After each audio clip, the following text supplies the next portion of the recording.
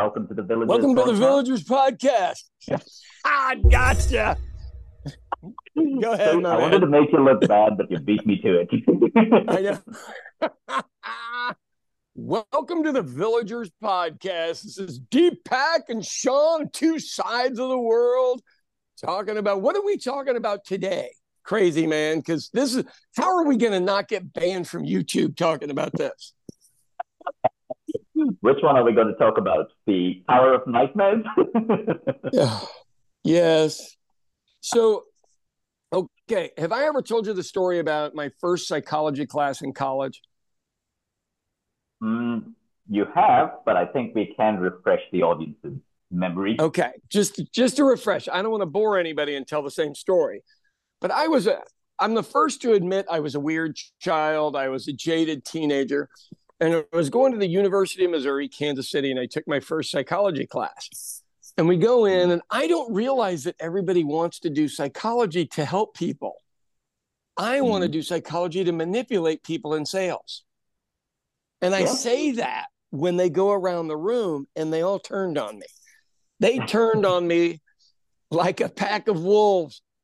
But I was very honest about what I said. And what I learned there is, well, maybe I don't get to be honest about what I say, which we can roll back to that in a Shakespearean way by the end of the podcast. But I was fascinated with how humans behave. So first off, before we get further into this whole deal, we're talking about a BBC, not a documentary, because it wasn't like an honest documentary. It's and like let me tell you why piece. Right. And I'm going to tell you why it's not an honest documentary piece. They mention the Habsburgs and they mention Austria, and they fail to mention that the British crown is the Habsburg crown.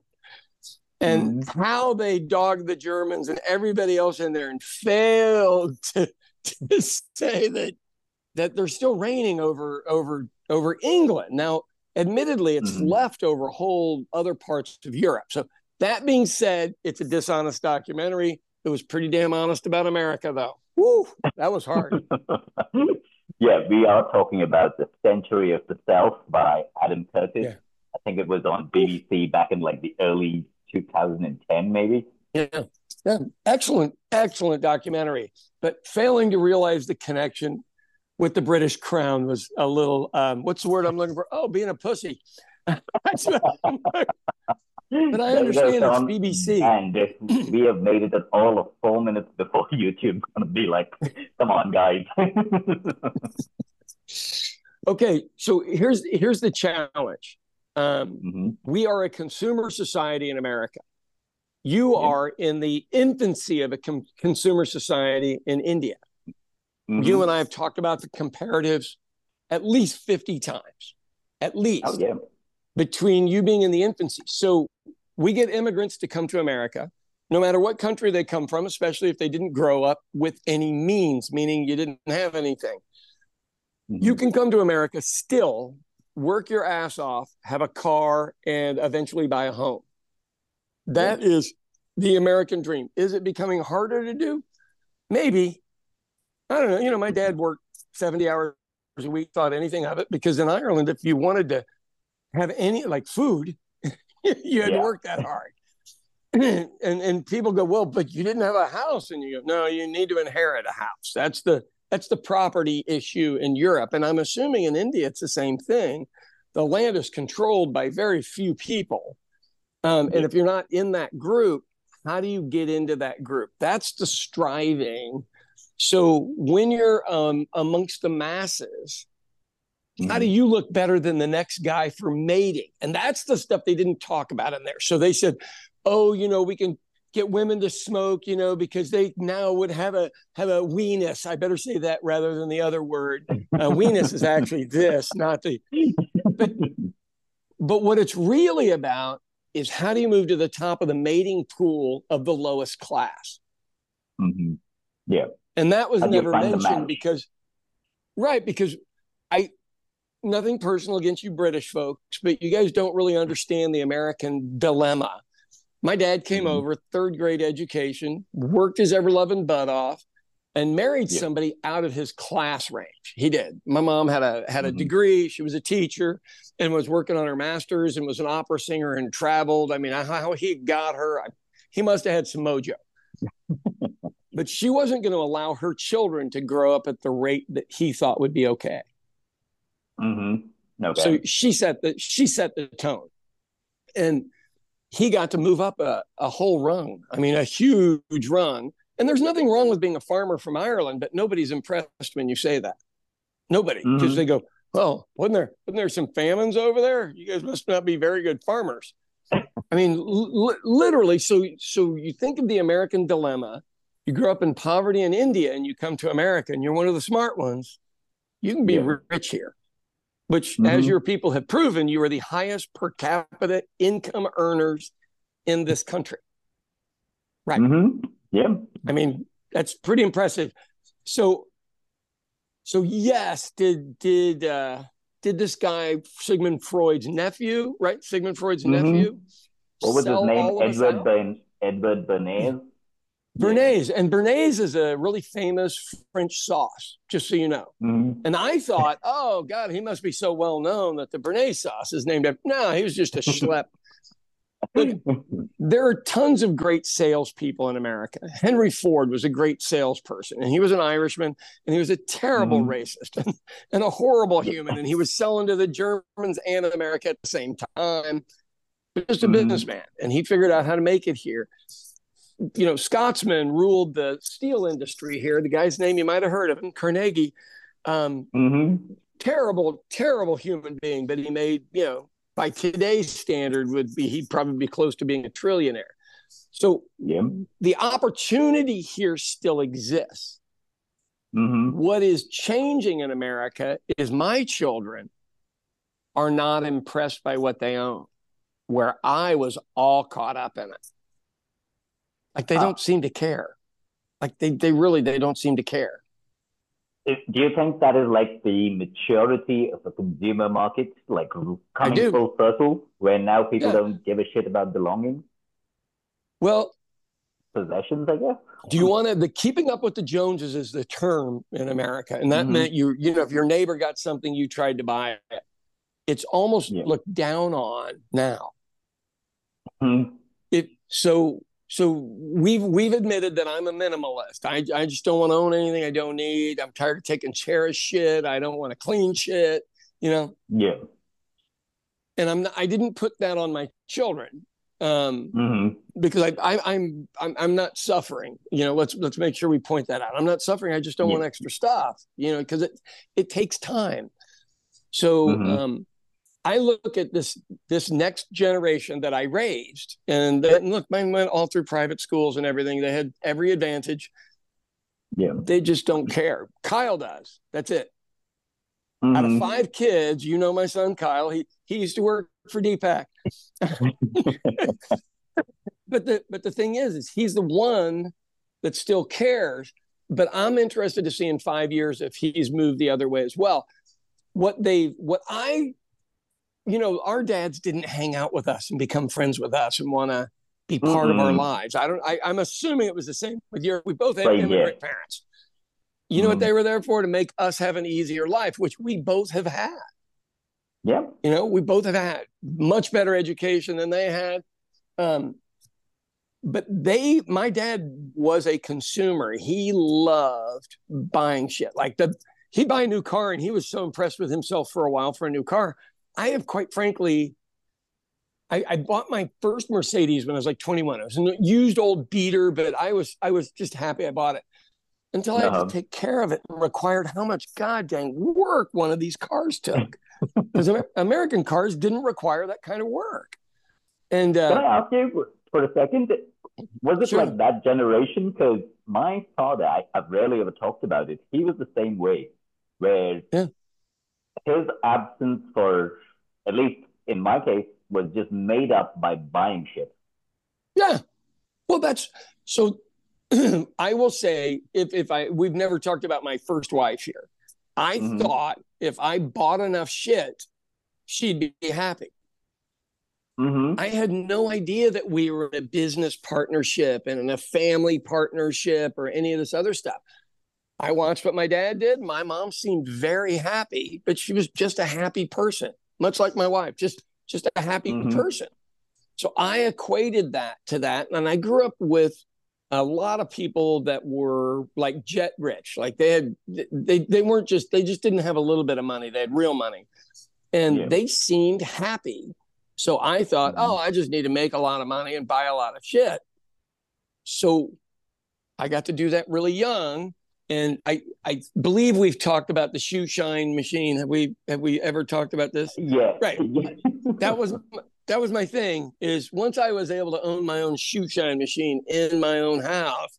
And that's the little brass thing with the handle on it that has the rollers that go. I knew I'd finally made it. You know, when you got enough money to spare that you buy that dumb stuff. But what I found... Do you think it was more of a growth phase? Because even in like my 20s, when I used to work in financial services, I'm pretty sure that I was like super careful and good in managing like other people's money, but my own was just not your own. The most frivolous shit possible. Right. So you look back on that, and it didn't change when I had kids, because my kids' mom came with her own wealth. So I've lived the whole way up here, you know, and then way up here. And so I'm not cutting anybody down for wanting it. Yeah. But what I realized, it was pretty empty promise. And I'm not preaching. I'm not telling anybody else how to live. I just found that you know, I've always had enough. You know, it's you go back to that documentary or fake documentary and go, do you have what you need, or do you have what you want? So we have to create the want, right? We have to create the want. There's a motivational speaker here, and I'll think of his name in about 2 hours when I'm taking a nap. And he always says, like an old guy with a big wallet and a lot of money, some girl can find something attractive about it. You know, it's the created want that, oh, this guy's okay if he can provide this much for me. And at the end of the day, does a Chanel suit make you feel better if you have a 50-year-old body when it's designed for a twiggy 20-year-old who can't afford it? Yep.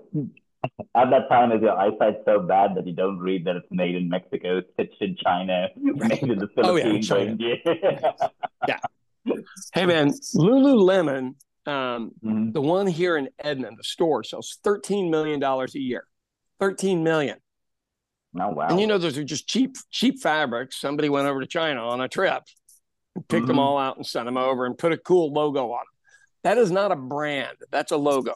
If somebody else is an armor, body armor, whatever all of their clothing line straight out of China. There's nobody's designing any of that. On one of my Under Armour jackets, because it's a material that was Under Armour, not body armor. Sorry. Yeah, one of the jackets I have by them. It basically is a new material that was made through a blend that was never done before. So there's a cancer warning on it. Because they don't know what it might do to your skin. Wow. That is brutal. That is brutal. Okay, so let's talk about the smoking in America deal. So when I was young, everybody smoked. It was shocking. Yep. My sister got caught smoking on a playground in second grade because, you know, it was a cool thing that she saw all the parents do. So literally the nun caught her smoking on the playground, second grade. And but she's turned out, I think she has a PhD now. She's been an educator, all this other shit. So life worked out for her. The challenge in America is the Tobacco Institute is always looking for somebody else to become addicted. And so once everything became more or less regulated here, they just moved over to the East. Yeah. That's because all. If you come to the more east you travel, even like from India, like you would think that tobacco is good for health the way like the countries east of here smoke. Right. So we had Virginia Slims, which were these extra long cigarettes. And if Freud was right, and it was a weenus thing, you know, you wanted the longer weenus. But what it was is women thumbing themselves at men, you know, I get to do this, whether you like it or not. And if you remember from the thing, they talked about the psychology behind that. The psychology behind most buying, I would still say, is mating. I'm in first line retail. Mm-hmm. People with no social skills and everything else think if they own enough stuff, they become an attractive mate to a new level of women. Now, what I would do is move this whole thing. Let's move this whole thing forward and look at dating apps, okay? Which you can look at and go, take the data and let's see if Freud was right. 10% of the men, 10% of the men can have any woman they want. They get all the hits. The other 90 got to take what they can get. That's the deal. And so what makes those guys attractive? Is it a je ne sais quoi, the French, I don't know what it is, but it is just beautiful. Or do they look successful? I've got a girl that works here, her named Destiny. And Destiny, likes a 1950s man out of like Mad Men, the movie or the TV show. I mean, a whole like outdated, machismo.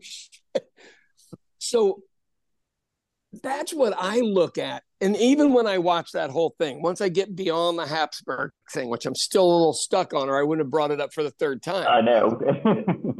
I did not know when I was younger, when I opened my first business. I opened a business at 21 years old, folks. And no, I wasn't any good at it. No, I wasn't really successful, but I did it.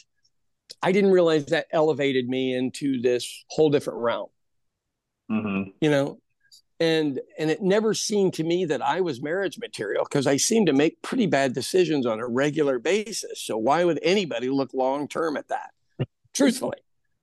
But the other guys weren't doing anything. At least I was making decisions. Yes, bad decisions, but at least I was making them. So I would argue about half the things that what I do like about that whole deal is the mob mentality, and that guy knew, because we've watched this play out in America. I mean, Donald Trump used this whole spiel, and a whole bunch of stuff that he did was based on that European country that did all the wrong things in WW1, WW2 that we can't mention or will be taken off YouTube. But that's what he did. He went in and got the old white anger.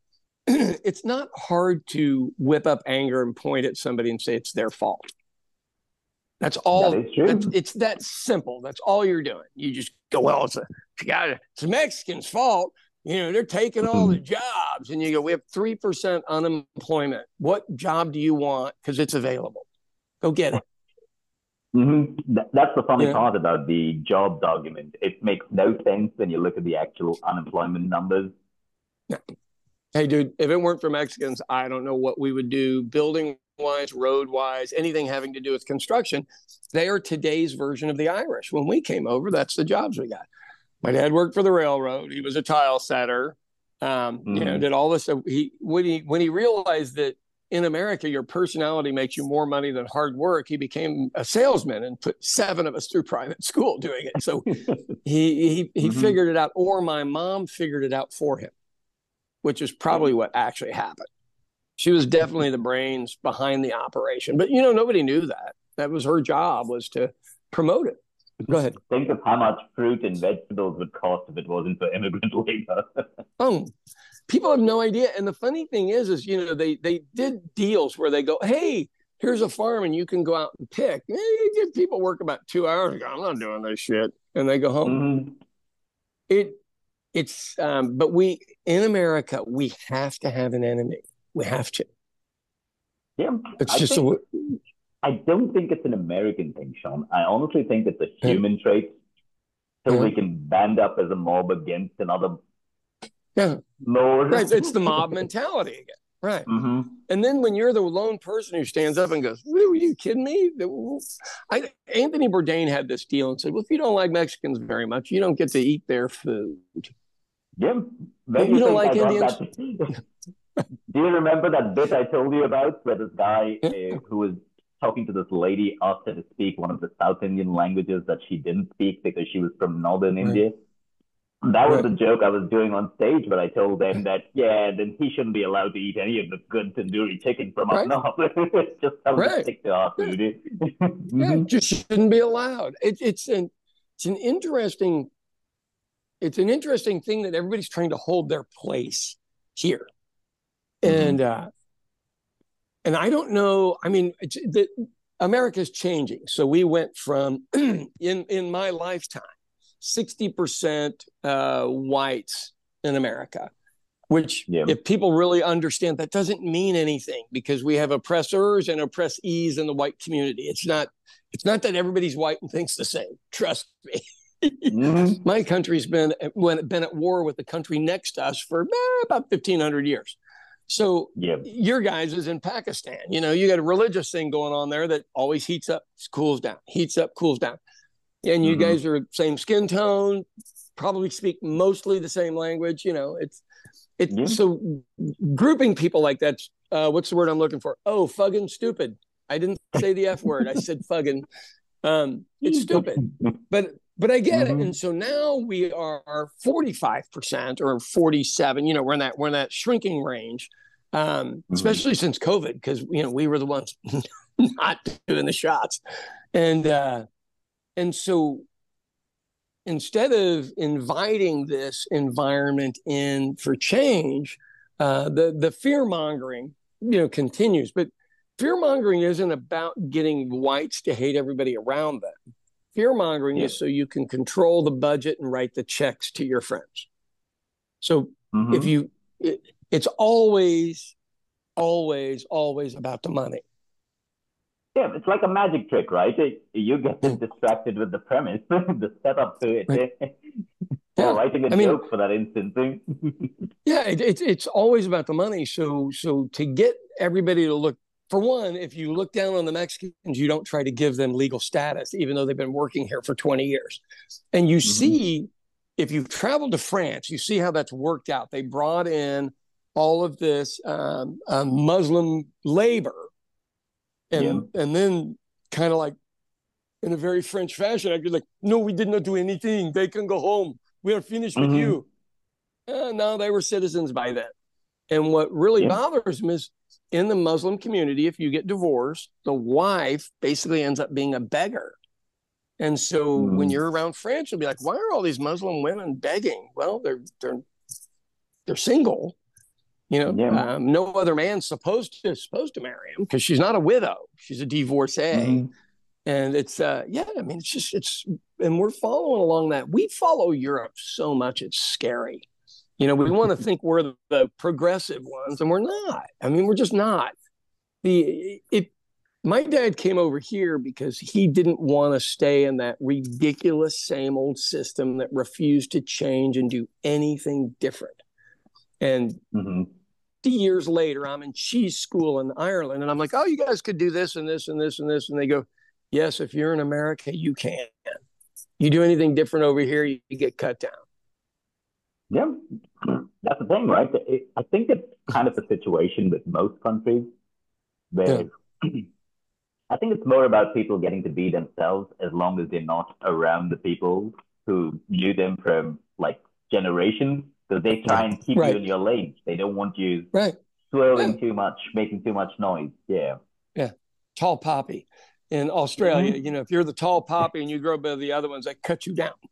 So we have it terribly in our community. And I watch the Indian communities here. And I told you I complimented this girl in the restaurant on something that she did in an Indian family. And her mom looked at her and I went, oh, dear God, I just got her in trouble because she stood out. Which in America, you want to stand out. In your culture, you don't want to stand out. I'm like, I'm so confused. Why are you here? Yeah, it is incredibly confusing about that. But I think now it's changing where people here also are kind of getting loud. I don't mean it in a rude way. I'm not putting anyone down. It's just that that bravado and that weird little noise is now becoming part of the culture where it's normal to be loud and obnoxious. Like any table that I think is loud and obnoxious, I would see somebody younger than me being like, "Oh, that table looks like they're having so much fun," and I'm thinking, "No, we usually don't go out and fucking ruin everybody else's night."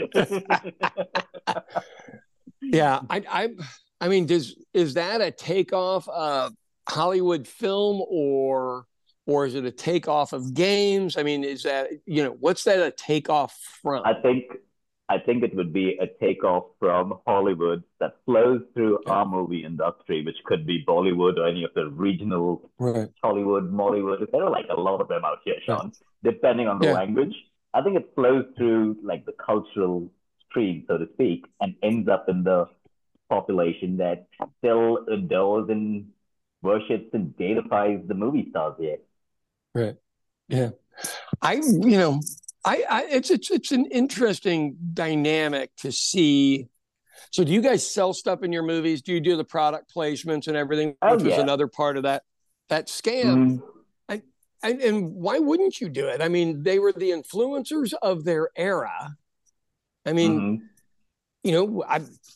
I don't know how much I would buy into somebody giving me something to do their stuff unless it was a good quality product. I just don't want to be associated with stuff that isn't. So for me, that matters. There's a guy that I actually watch on TikTok named Mr. Global, and he's an oil guy from Oklahoma, but he's brilliant about the oil industry, and he explains it in common terms. And he's pretty dang good at it. But then he was like selling a product on there. I went, dude, you make enough money in the oil business. You don't need to be doing this. Come on, man. So the influences of their day, how many hundreds of thousands of people were killed by tobacco from that guy getting getting women to do it? The goal now is to get women to drink alcohol in America because women drink a lot less than men. So then there's an app now on some social media deal that the alcohol industry has started to help you control your drinking, which I will tell you, if you need to control your drinking, you need to stop drinking. But they're literally the same game. When you were in England, were they selling the fruit juice that was 1% alcohol when you were there and then they got caught? No. See, the thing was, when growing up, I wasn't allowed to drink any soft drinks till I was almost like. We didn't have them in our house. Yeah, we just didn't have them. Isn't that funny? I used to fake sick to go over to my aunt's house because she'd give you an ice cold bottle of Coke. Yeah, literally fake sick. Take off school for the day. That's how I ended up owning a pub right there. Do you think that younger people listening into this podcast, because I was looking at some of our demographics, are looking at us and going like, what is wrong with these two Philistines? Right. Well, so I think that the thing to look at is they don't realize the gyrations that we've lived through. And it's the same people trying to get you strung out on a different type of heroin. I mean, that's where the money is. Look, if you're going to own a business, you want to sell something that's addictive. That's the only way you get a repeat customer. I'm George Bush, did a speech. Yeah, go ahead. And also, if your product is killing off your customer base as they keep consuming it, you need to find new ones to replace the old ones that are dropping dead. Forever replacing it. Forever. So George Bush did this speech, and I still remember it because I was surprised because he was in the oil business, and he talked about Americans being addicted to oil. Not a very popular thing for him to say, but he was absolutely correct. We use 8 million barrels a day. We just keep rotating it one way or another. 8 million barrels has to come through our society every day. And no matter how much we do all of this other green energy, we just can't compete with 8 million barrels a day. And we're used to just cheap stuff. My cousins in Ireland don't waste electricity because it costs too much money. They don't waste petrol because it costs too much money. It cost me $33 for an entire full tank of gas yesterday. That's it. I think that's the thing, right? Like even like the amount of gas I used to use there is so much more than what I use here. For the sole reason that it just ends up being like in a fuel. I mean, it's so cheap that you don't notice, right? From when we go like camping somewhere where all the generators are running the entire day and night to just keep us comfortable. All that weird shit. Like it's crazy, man. It's crazy. a liter. So a liter is what? A gallon would be 3.3 liters of gas. So a liter would be somewhere around $1.50. So a gallon would be $4.50 or $5 a gallon. Yeah. Dang, that's a shit ton of money over there. Yeah. Especially when you are, I think that's like the prolific use of motorcycles that now are kind of getting fancier and fancier to all the way where you'll see guys who do regular jobs but on sports bikes, which is like the cross rockets that we talk about there. Yeah. There's a fuel guzzling machine, dude. Yeah. Is that a mating deal, or is that I want to feel good about myself? Because guys are pretty motivated by mating rituals from day one. I would still go back and argue most of that stuff. I did find it interesting on that deal that I didn't know Freud nearly went bankrupt after the war and all the other stuff. That I found pretty interesting. But when I studied him in college, he was weird as shit. Let's be honest. The guy was weird. Was he wrong? No. Was he 100% right? No. But he opened that door. I think so. Consumerism, where you are, I went through like a kind of not a designer phase, but one way or another, that's what you would call it. I bought a bunch of designer shit in my early 20s, but I also made a lot of money. And did I compare it with any of my friends? No, because none of my friends had any of it. And I was never showing it off. I was not a person who I had an old, like, beat up pickup truck with the nicest stereo you've ever seen, just to drive around, so I didn't look like I was showing off. You know what I mean? Yeah. And my dad, I owned some really nice luxury cars, and my dad literally lectured me and said, Craftsman built that car, and you don't respect it enough to own something they made. You got your dog running around there with dog hair all over it and tennis balls and stuff. He goes, well, Craftsman made that. And I at the time didn't even really, I go, but I bought it. And he's like, Dad, you see what's wrong right there? Do you see? I can so imagine that. Oh, I was such an ass.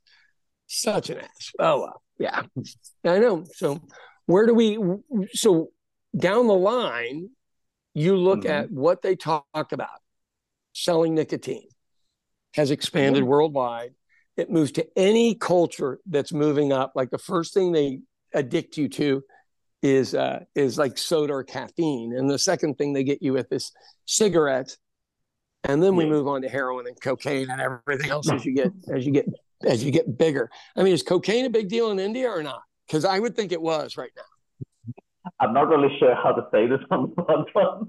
Right. Okay. But I'll figure out that I keep it in or edit it out, but it is actually huge. The number of times that I'm out and about somewhere and I keep getting offered it, and I'm like, oh, dude, just leave me alone. I'm fine. I've been to America, man. That shit's everywhere. It's like sand. Yeah. I mean, it really and truly, it's interesting to talk to you every week and see. I wish we could figure out a metric for how far behind us you guys are on that. And we seem to be going the other way. Like my kids, my kids seem to smoke a lot of weed, but nothing else. And weed is cheaper than cigarettes here now. Oh, yeah. I can imagine. I mean, it's literally, it's crazy. So I don't know, man. That's nuts. Okay. How are we doing time-wise? Because I'm showing we're probably close. Yeah, we have just 4 minutes left. Okay. What do you want to cover in your 4 minutes, my man? Do you want to tell me what's up with your political? So I had this big old fight with this lady from Libs of TikTok, which is not on TikTok. It's on Twitter, which Twitter sucks anymore. I don't know if anybody knows that or not. That's whole space is just weird. You mean formerly Twitter, now known as X? Right. X, right. Yeah. Yeah. We still just call it Twitter because Elon Musk is a douche. So I would look at that group and say, okay, so this guy's got his own right-hand private army, and they go out and attack people. So they attacked another representative here. neither one of us cared. So it took all the weight out of it. Because Twitter doesn't affect elections. Twitter, you know, if you get a big enough story, somebody in the media will pull it off of Twitter, but regular people just aren't on there, especially anymore, because it's just a mean space to be mean. It's like every bully from every high school is on Twitter. I guess that would be me too, because I'm on Twitter. Yeah. But I see that now. It looks to me like it backfired. And I don't know. I want to see how it plays out. I really do. I want to see how it plays out. But I've got an election actually that I got to start working for here in the next, probably about 6 weeks from now. You know, if I win, I'm the next mayor, which will be fascinating. You know, who would have ever thought? But you know, and I do have a guy running against me who I'm friendly with, and I'm totally fine with him running against me. And if he wins, cool. But usually the incumbent wins 80% of the time, just so you know the actual statistics. But nothing new here. Our governor's still moving towards the white Christian nationalism thing. He gave a speech called the State of the State yesterday or the day before, and made sure he put in the right code words to let everybody know, you know. But we're still an 80% white state. I'm sure you're aware of that, having lived here. That's pretty big amount. So I mean, it probably works if it's an 80% state, but if it's a 50-50 state, it probably doesn't work. But that stuff is alive and well. Yeah. Crazy, huh? That's like every time somebody asks me why I have so few Black friends, I'm like, have you checked the demographics of Oklahoma? Yeah, right. Yeah, it isn't that you do or do not have them. So we just have never had a whole bunch of Black employees here at this restaurant, but I've worked with Black people my entire life in the restaurant business. It isn't that I won't hire them. Nobody shows up, you know, and we're on the other side of town, and they're concerned driving through a specific town here known as DWB, driving while Black, and they'll get pulled over. And so they're just like, no, we'll find something nearer to home.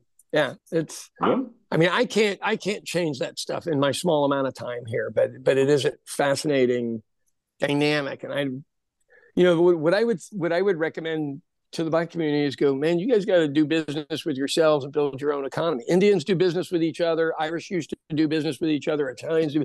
That's how you build your own economy. And there's got to be a bank built in there somewhere. That's, you take what works for other cultures and do it yourselves. It really does work. Yeah. Well, I mean, you know, it's how easy does somebody get sucked in on anything? You know, you gotta eventually figure out you're going to do something for your own community. I mean, that's the only way I know. I mean, I'm married to an Italian. We are finding out we're having to do some business stuff in Kansas City, and it's still as weird as it was when I lived there. So I had this Irish guy doing some work for me, and they're like, "No, you got to use these people." Right. They're people. Yeah. Welcome to How It Works, brother.